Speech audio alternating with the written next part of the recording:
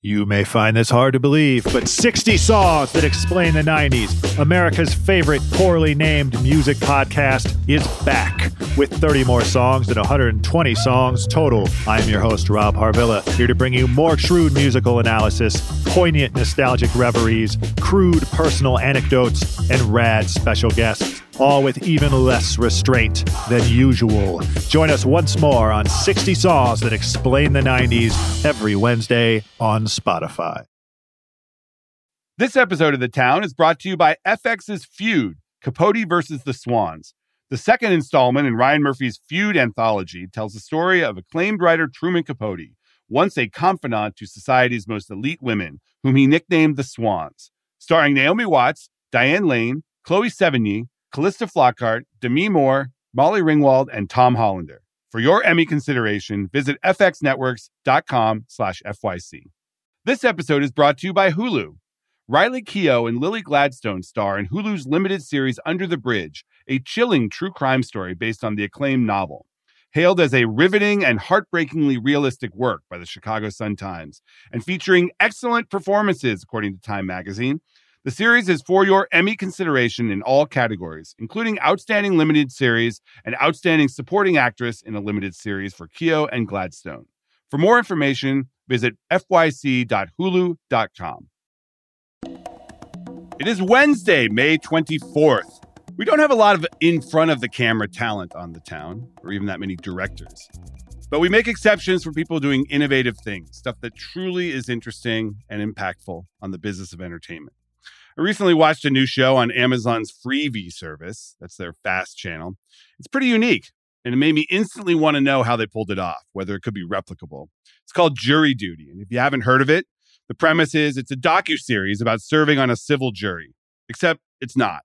Everyone involved, the judge, the litigants, the lawyers, all the jurors themselves, is an actor. They've even got James Marsden playing a narcissistic version of himself on Jury Duty. Everyone's an actor except one dude, a regular guy who thinks he's signed up to be filmed for a documentary on the judicial process. It's a great premise in theory, but entirely dependent on two things: execution, without any big mistakes that ruin the whole thing. This guy's got to believe that everything is real during this trial, and a very likable and a little gullible central figure. Jury Duty has both, and we're going to talk today about how that happened. Everything from converting a shutdown courthouse into an active courthouse, to hiring improv actors that can stay in character for days at a time, 3 weeks in total, to staging stunts that push the line of credibility just to the edge without crossing it. To explain all that, I invited on Jake Szymanski, who directed all episodes of the show. Jake's a veteran comedy director, worked for Funny or Die, made a Zac Efron movie, a bunch of shows like Brooklyn Nine-Nine, worked on SNL. And with him is Ronald Gladden, the unwitting star of the show. He was a 30-year-old solar panel contractor in San Diego, no industry experience, and he answered a Craigslist ad to have his Jury Duty service filmed. Disclosure on this one, my wife's a talent manager, and she's one of Ronald's managers, but she doesn't represent Jake, and she doesn't pick the guests on this show. I wanted to have these guys on to talk about how it all went down on Jury Duty, pulling off the ultimate prank show that doesn't actually feel like a prank show. From The Ringer and Puck, I'm Matt Bellany, and this is The Town.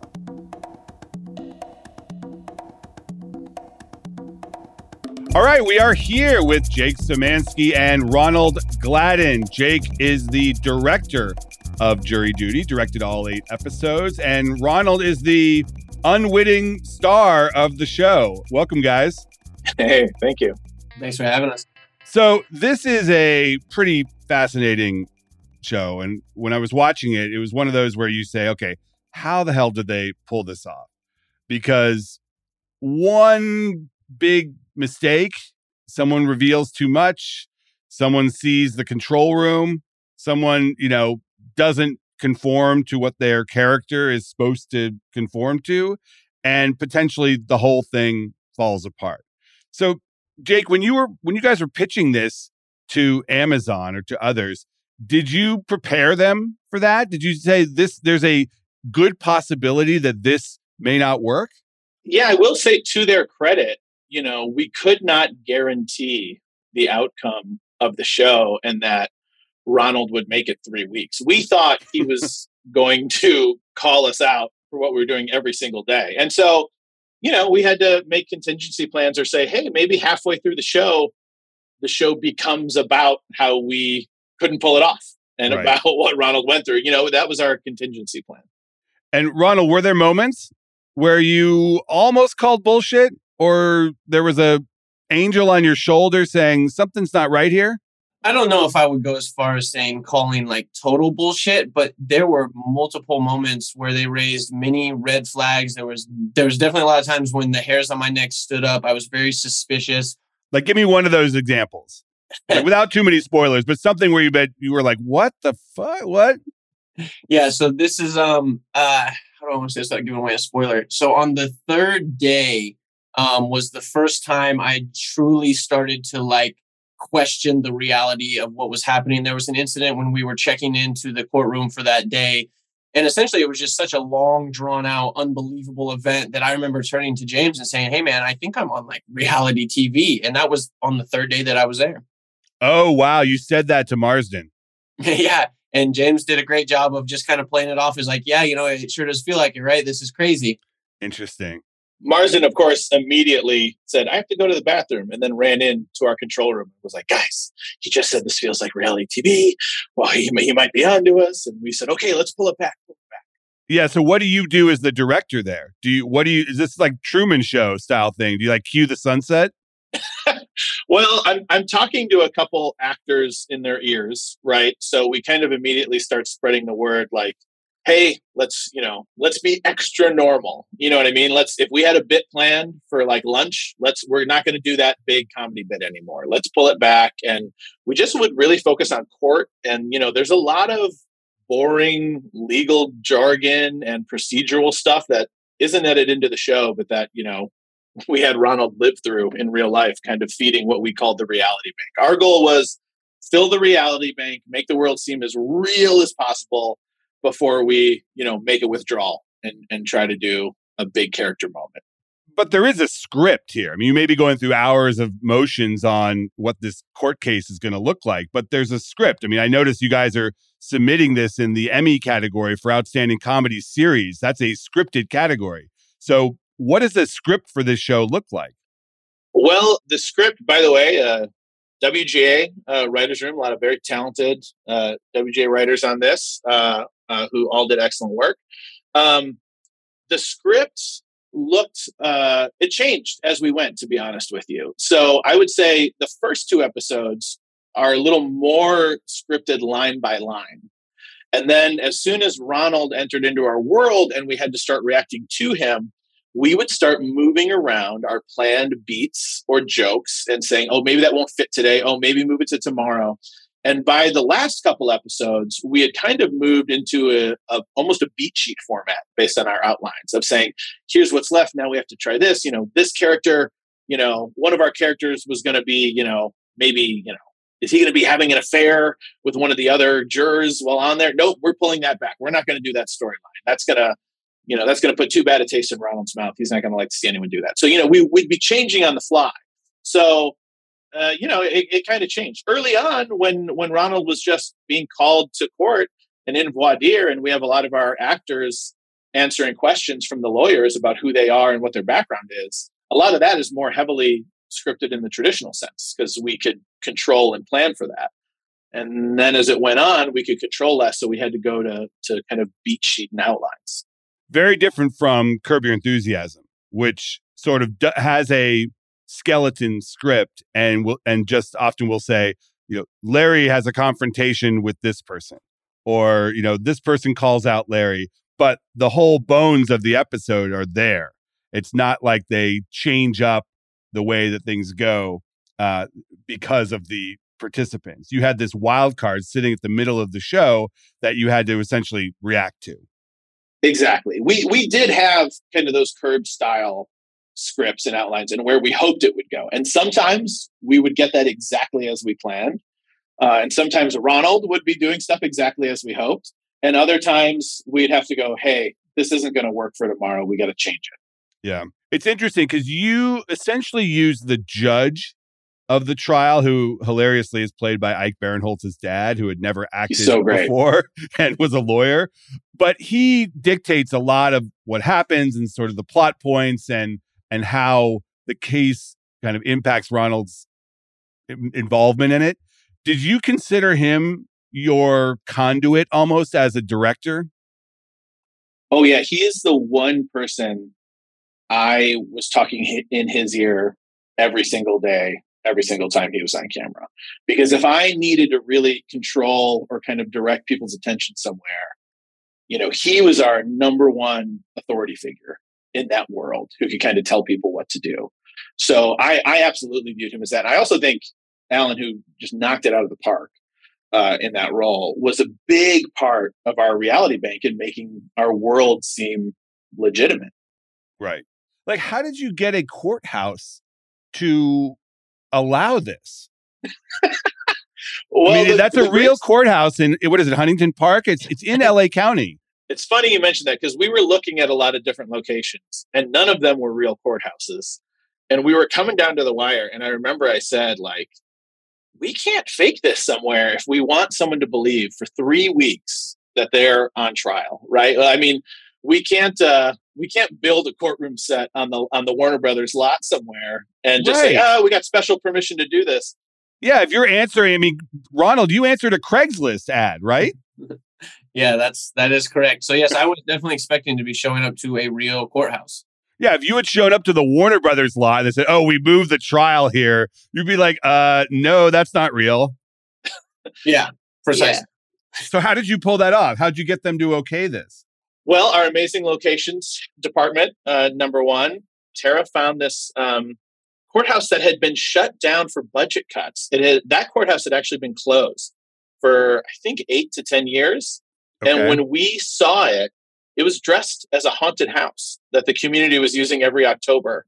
Literally, it was like fake blood smeared on the walls and fake predator mannequins in the corners. And our job then was to take it, clean it up, get it functioning again. Most of our location budget went into fixing the plumbing and air conditioning in that building, which was no longer functioning. It did not have like functioning bathrooms. And kind of getting it back into courtroom shape. But one of the best things about it was we could, there were still stains on the carpets and it felt really worn in. And to me, I was like, well, this is perfect because it kind of smells like an old government building that hasn't had the best upkeep. And that's kind of what you expect.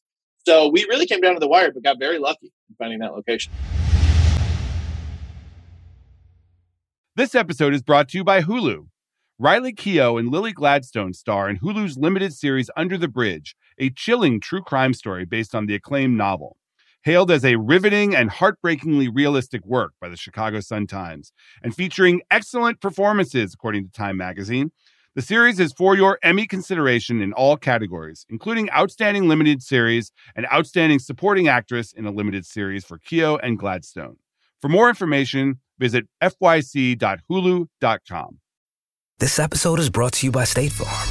You might say all kinds of stuff when things go wrong, but these are the words you really need to remember. Like a good neighbor, State Farm is there. They've got options to fit your unique insurance needs, meaning you can talk to your agent to choose the coverage you need, have coverage options to protect the things you value most, file a claim right on the State Farm mobile app, and even reach a real person when you need to talk to someone.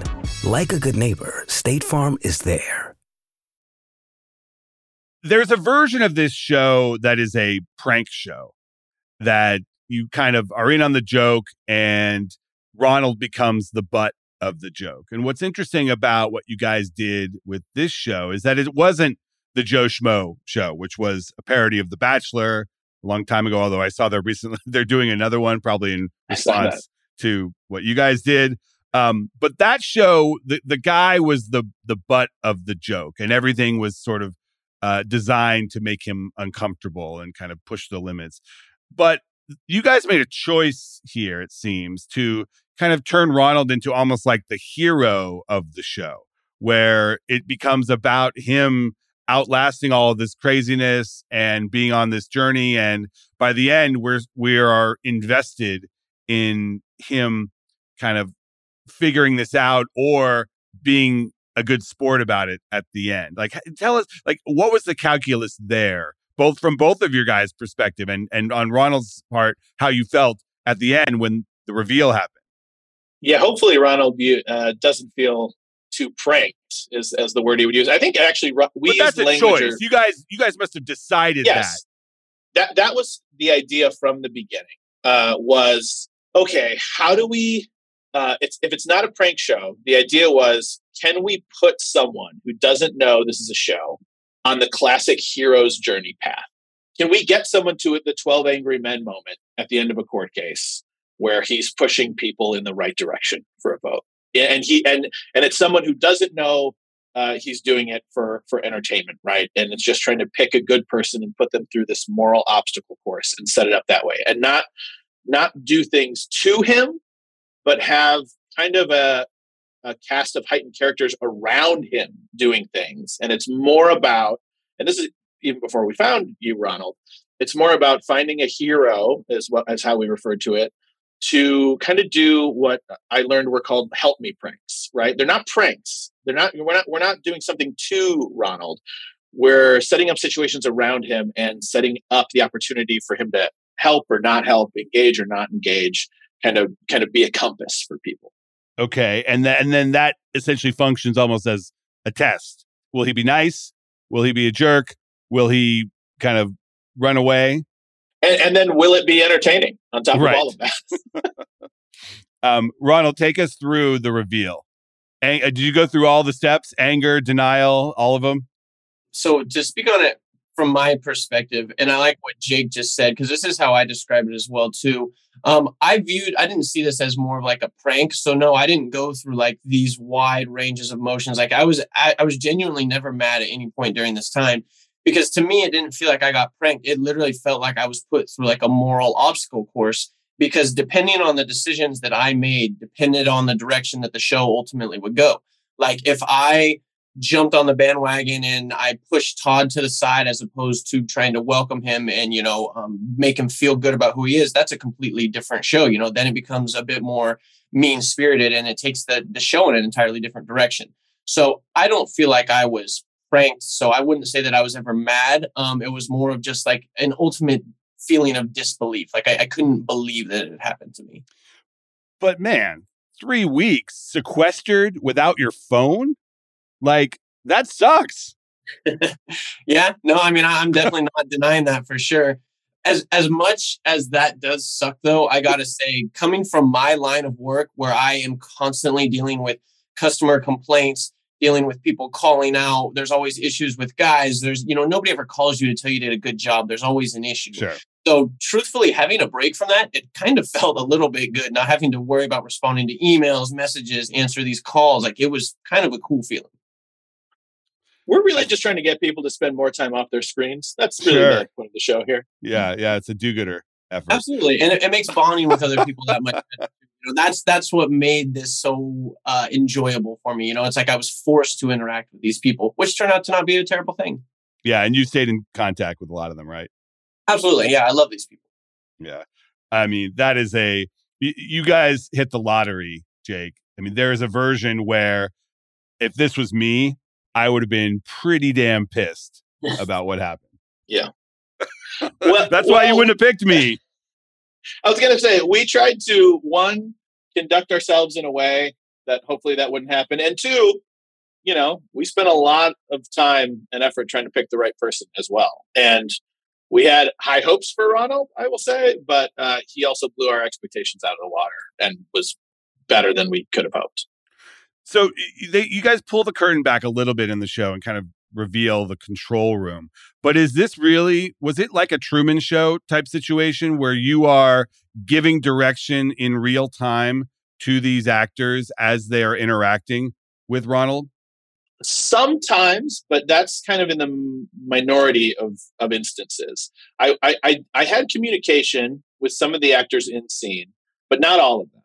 And what we did is we had a rehearsal period before we ever started rolling, where we kind of went through the hypothetical version of every day that we were going to do. But then, more importantly, while we were filming, we would meet with all the actors about 2 hours before Ronald would show up to the courthouse, and we would kind of rehearse the plan for that day. And we'd kind of have our interesting. So you would have everybody there when Ronald would come from the hotel, and it would all be set up already. Yeah. So sometimes they'd get there, and then Ronald was about to show up, and then everyone would leave and get into a van, drive around the block, and pretend to show up 5 minutes after him, because we also didn't want everyone to magically show up at the same time every day, or Ronald always be the last person there. We had to mix that up too.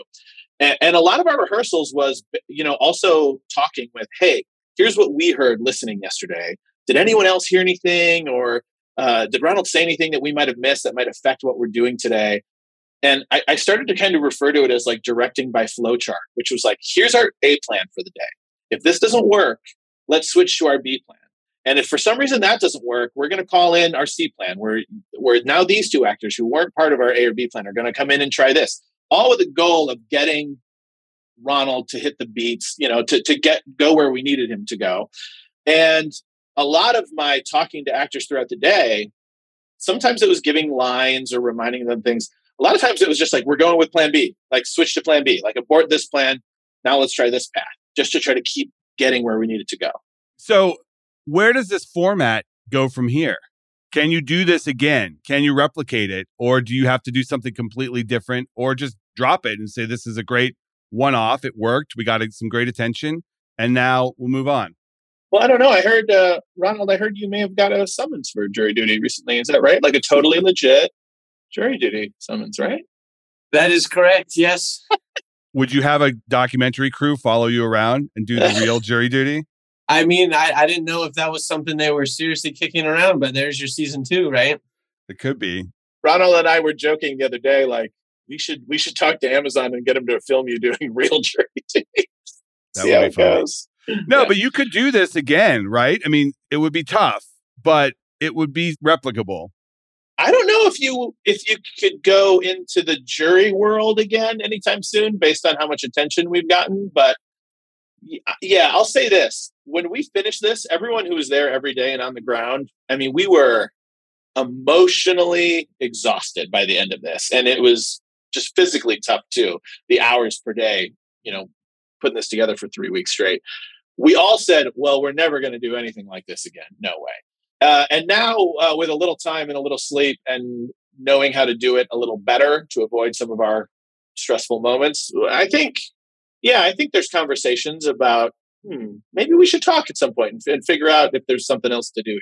And how about you, Ronald? What do you want to do? You got a taste of Hollywood. Well, I mean, I'm definitely enjoying the exposure to the entertainment industry, and I definitely plan to stay in it. So this has been fun. Yeah, but you don't want to be an actor, do you? I'm not opposed to being an actor, but that's not in the foreseeable future. Like, that's not authentic to who I am. I'm not formally trained. I haven't taken any classes. Oh, come on. You don't need that. you got a little star power. That's all you need. Well, thank you. I appreciate the vote of confidence, but I just think that I would do very well reading from a script.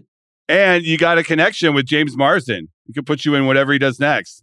That's true. Yeah, I'm waiting for him to plug me. Yeah, exactly. If you read the online comments, a lot of people were convinced you were an actor until we got to our final episode, I think. Oh, were there conspiracy theories that he was in on it? There were some voices going like, there's no way he's not an actor. Which I think is funny too, though, because I feel like when I'm reading lines, that's pretty apparent that that's my first time ever exploring that world. Yeah, that would have been a fun twist, though, at the end, that he's actually an actor and the rest of the cast didn't know it. Yes.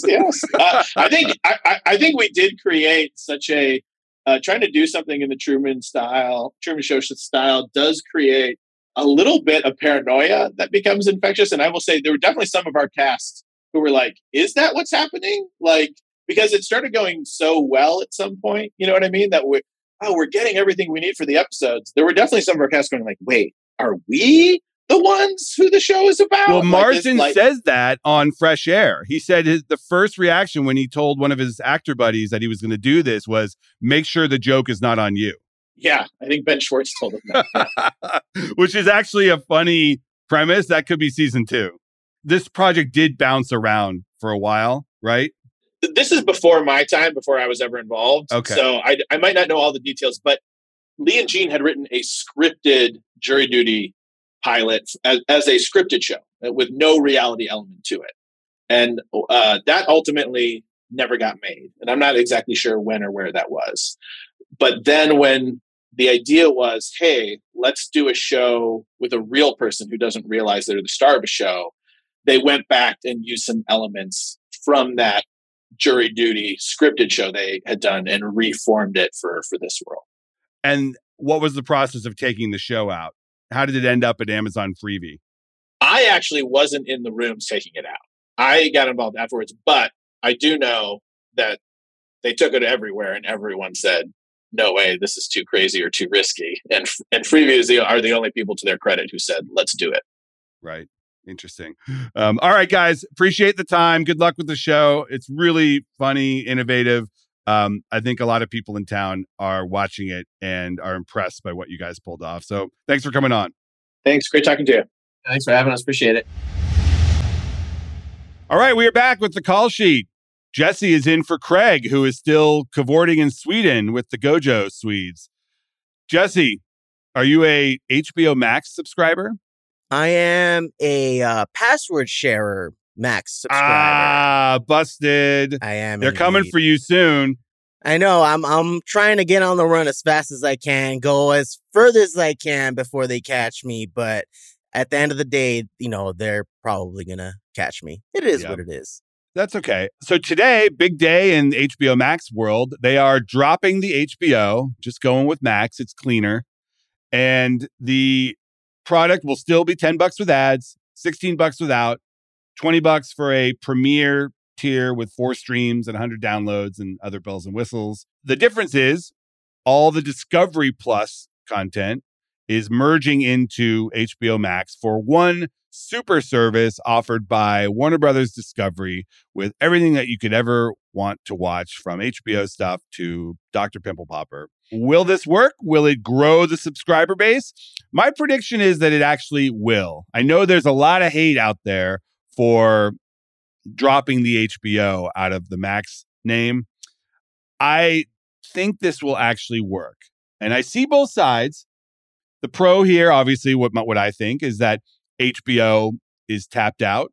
That for as many people that love HBO, there's a lot of people that don't love it and think that doesn't matter what they put on the service, it's not going to be for them. They've got about a little less than 100 million subscribers to HBO Max, and Discovery Plus around the world. More than half of those are in the US and Canada, and they want to grow globally. And I think just dropping HBO out is going to. The obvious con there is that HBO is a huge television brand and means quality TV. Why would you get rid of a name that means quality TV? Max means nothing, and they've got to build that from nothing. I don't know if I agree with that. I think that Max now has some meaning with HBO Max, and they can use this to make Max mean something bigger than HBO eventually. Where do you fall there? I think down the line, Max will eventually get to that point, but I think dropping HBO will affect some people because you said HBO has been the top tier, like cable TV. Like that's where you go to watch shows. So that's where you go to watch Sopranos, Game of Thrones, anything that HBO had. Now, when you hear Max, you're just like, oh, what's that? I don't know. But it has HBO. The thing but you wouldn't know about it because they dropped the HBO. That's what I'm saying. I don't know. It's down not the called line, Marvel. I think it will. It's not called Marvel Plus. It's called Disney Plus. But that all the Marvel stuff is on Disney Plus. So I don't think you necessarily It's not called Warner Brothers Plus.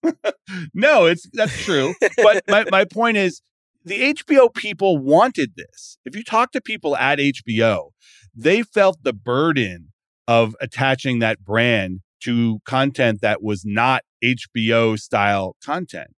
They like that HBO is going to be a featured part of and branded tile on Max. They can kind of take a back seat and just kind of focus on their own individual properties and not have to worry to sell that this is where you're going for all HBO content, not Warner Brothers content, not Discovery content, not whatever, anything else. It's everything, not just HBO. I get that. And it's brand clarity. The Max originals that they've been doing on HBO Max for the past few years, it was often hard to distinguish them from the HBO content because, it was all kind of mushed together on one service that was branded HBO Max. Now I think it'll be a little easier to say, okay, this is a Max original and it's going to live separately and it's not going to be at HBO. So it telegraphs to the consumer a little bit more easily. We'll see. Financially speaking, it's interesting. They're still having the Discovery Plus service exist on its own as a standalone. So there's not much incentive for people who just love Discovery to come over to the new Max product. But maybe they'll get a bunch of people that see the value there and say, okay, now HBO Max wasn't for me, but Max is for me. We'll see. I think it's going to be additive, but I see both sides here. All right, that's the show. I want to thank my guests, Jake Szymanski and Ronald Gladden. I want to thank producer Jesse Lopez and for Craig. And I want to thank you. We will see you tomorrow.